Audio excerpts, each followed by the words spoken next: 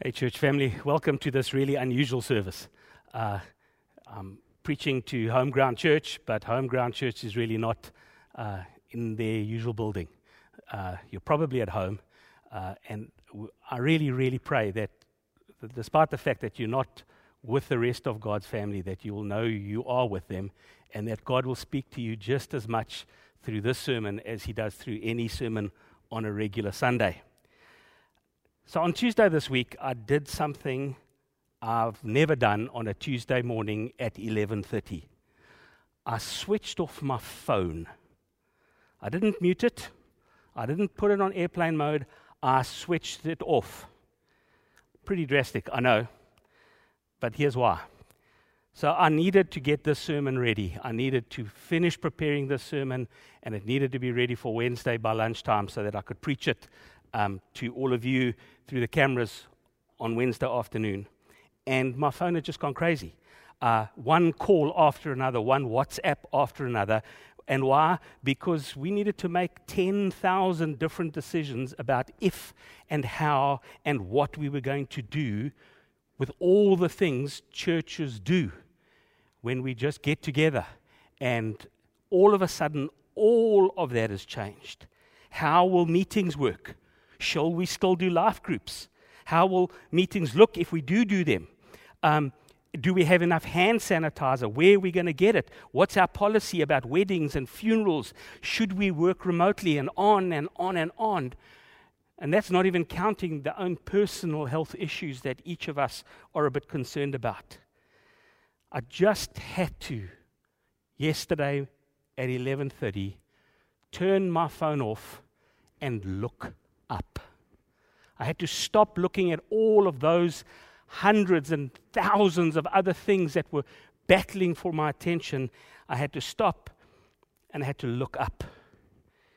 You see, because as a follower of Jesus, there's a really deep truth that we understand in times of crisis, but in fact is a truth that is universal and should be practiced in our everyday. No matter what difficulty we are facing, whether it's a small personal issue or a worldwide pandemic like the coronavirus has become, we must learn to stop often and look up. We must learn to not always be looking at our own circumstances of the world just at my feet, but what's out there. Listen to what the psalmist has to say about living in a dangerous, difficult world. Psalm 121 reads as follows: I will lift up my eyes to the mountains. Where does my help come from? My help comes from the Lord, the maker of heaven and earth. He will not let your foot slip. He who watches over you will not slumber. Indeed, he who watches over Israel will neither slumber nor sleep. The Lord watches over you. The Lord is your shade at your right hand. The sun will not harm you by day, nor the moon by night. The Lord will keep you from all harm. He will watch over your life. The Lord will watch over your coming and your going, both now and forevermore. So like any psalm, a psalm isn't meant to be a collection of theological points, one after another. A psalm is meant to express something that's deep inside a person, something that they believe about God at not just an intellectual level, but an emotional level. And this psalm was written in a real crisis in the life of Israel. Israel had degenerated, had lost the theological plot, had lost their connection with the Lord, and there were idols and problems and threats all around them. And the psalmist says this: I need to look up.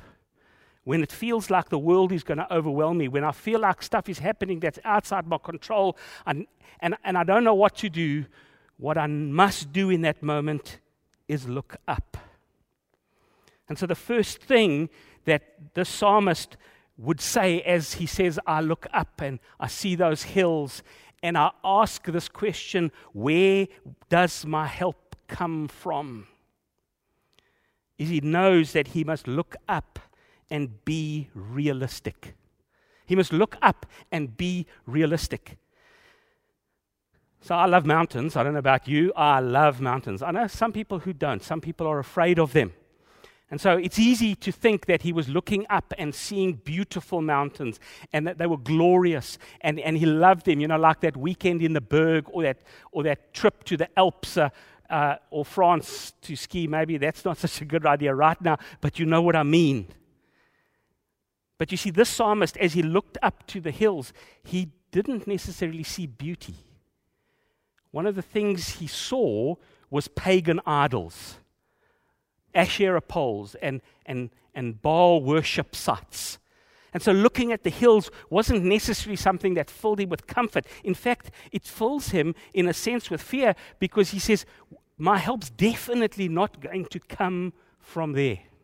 You see, the psalmist knows that any journey, like he's describing here, is filled with danger. He talks about the fact that it's easy to trip when we travel and when we're on a spiritual journey. There are things that will cause us to stumble. Other people, difficult situations, diseases, sicknesses. People fear all sorts of things. They did in those days and they do in our day today. They're full of fear. The danger of tripping is very real. The danger of sunstroke, as the psalmist says, God's going to shade me from that. The danger of lunacy, of course, where that comes from, being moonstruck. The moon has made you crazy. There are things that happen in my journey at night that fill me with fear. And so he looks up and he's realistic. He knows that the world is full of danger. And he also knows, and God's people have always understood it, that this psalm isn't guaranteeing that no harm will come to you. It's unrealistic, even in a time like we're living in, to go, well, because I'm a follower of Jesus and because of the words of this psalm, nothing bad will ever happen to me. And if it does, it's because I don't have enough faith or because I did something wrong. No, he understands that this psalm and his words are not an unrealistic statement of a guarantee to God's children that nothing will happen that is bad. The truth is, this psalm is a statement that it doesn't matter what dangers are out there in life, whether it's the coronavirus, whether it's financial difficulty, whether it's broken relationships, whatever it is, we are guaranteed that nothing, absolutely nothing, will ever separate us from the love of God. That it doesn't matter how difficult the journey is, how bad the economy, how huge the crisis, that God has got us, that God loves us, and absolutely nothing can ever separate us from that love that God has for us. Jesus reminds us of that over and over again. The Apostle Paul reminds us of that. And we need to look up and be realistic. There are many dangers. There are hardships. They are real. But the truth is that our God does not slumber and He does not sleep. He is with us and will stay with us no matter how hard things get. He is always with us. Not only must we look up and be realistic, we must look up and we must look beyond the mountains and we must see God. The psalm is a clear statement that irrespective of what our circumstances, irrespective of our difficulties, God is there. He's there as we look up beyond the mountains. He's there after they found the vaccine for this virus. He's there after they find the cure for it. He's there after the death toll drops. He is there beyond any mountain that we see in front of us. But He's not just beyond the mountains. He is on the mountains as well. He's with the sick patient. He's with the person who's confined to home because they've been exposed. He is on the mountain no matter what the difficulty is. Our God, when we look up, we will also see that He's in the valley as well. And that He's right here with us. Not just with us, but in us. When the psalmist wrote these words, he was trying to show people a comparison between the God that we worship, Jehovah, and the other gods whose temples were up on the mountains. For example, Baal. One of the things that priests of Baal often used to have to do was wake Baal up. That well-known story of Elijah and the prophets of Baal. They have to wake him up. He's a God that sleeps. Our God is not like Mammon, the God that our generation loves to worship, the God of money. Our God doesn't need a bull market and large profit margins. He doesn't need great hoards. He doesn't need to take money from people. Our God is a God who loves us, who comes into the world to be with us. We don't have to beg Him to guard us. We don't have to beg Him to guide us. We just need to look up and remember He is there. He's there in our health issues. He's there in our physical danger issues. He's there in our unknown fears. We must look up and see the God of the universe, Jesus Christ, who loved the world so much that He gave Himself as a living sacrifice. He hasn't stopped loving us because of the coronavirus. He hasn't stopped loving us because of the economy. He has never stopped loving us, and He never will.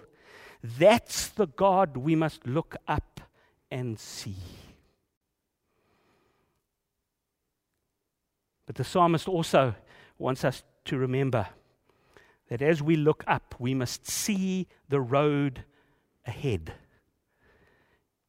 Right at the end of that psalm, it says this: the Lord will keep you from all harm. He will watch over your life. The Lord will watch over your coming and your going, both now and forevermore. You see, this psalm isn't about a special event. It was obviously used in special events, and it was a reminder of where God is in the big struggles of life. But it's also a reminder right there that God is with us in the everyday of our lives, in the coming and the going, now and always. So I want us to remember that we must look up and see the road ahead, and be able to see who else is on the road with us. You see, I just think that this current pandemic and the current state of emergency that our government has declared is such an incredible opportunity. We've been talking as a church about investing and inviting. We're going to be at home more than we ever have before, but we've got these fantastic ways of being able to connect with people. We can still visit our friends. We've got social media. We can carry on investing in people. Homeground Church, I want you to really be very intentional about who you can invest in this time, who you will be able to invite when the crisis is over and life is back to normal. Who can you invite in to become part of our family? We need to look up and see the road ahead and see those who are afraid, those who are panicking, those who are trying to run away and hide.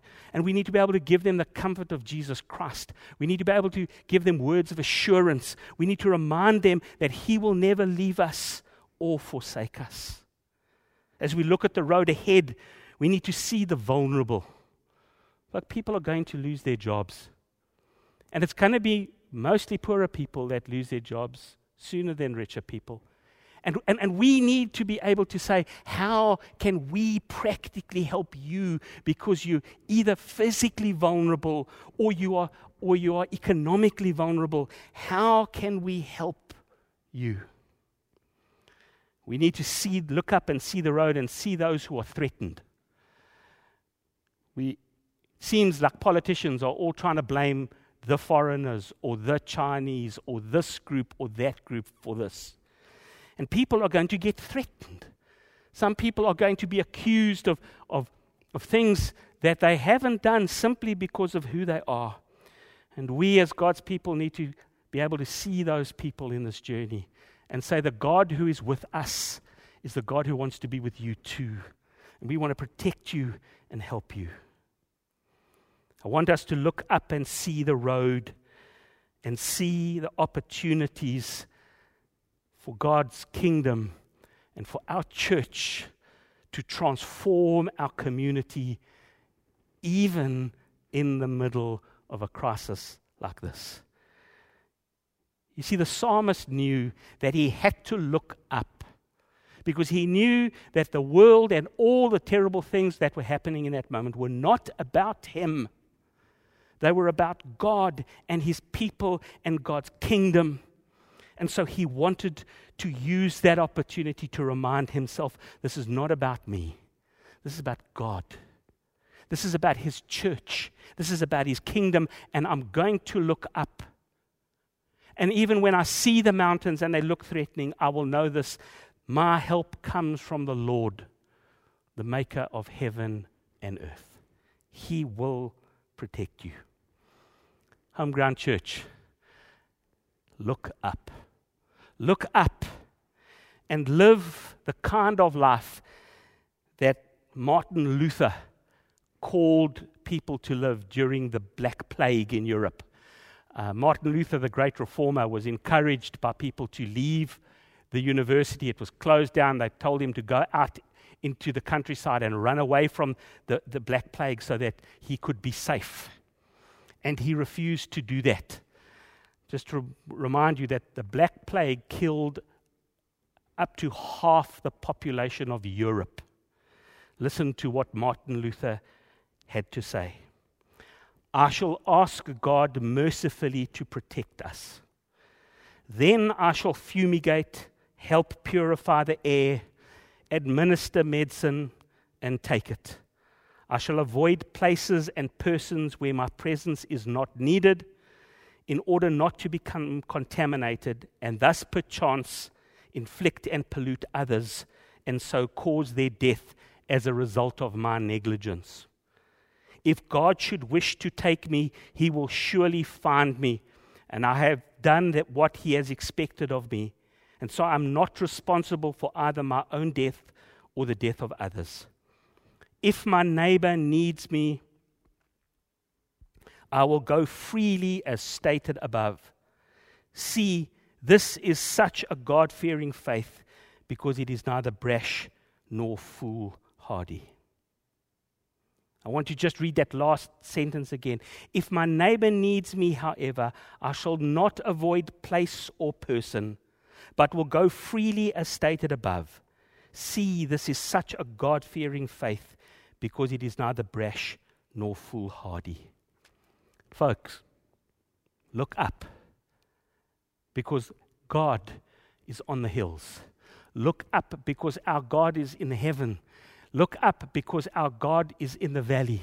Look up because our God is with us. Can I pray for you? God, thank you that we can do church. Lord, thank you that we have the technology to be able to do this. Lord, we think now of people that can't do this because they don't have the technology. Lord, we think of our nation. We want to pray for all those around us. Lord, help us to invest and invite, to remind them that even in this, we can look up. Lord God, thank you for all the opportunities that this present situation gives to us. Amen.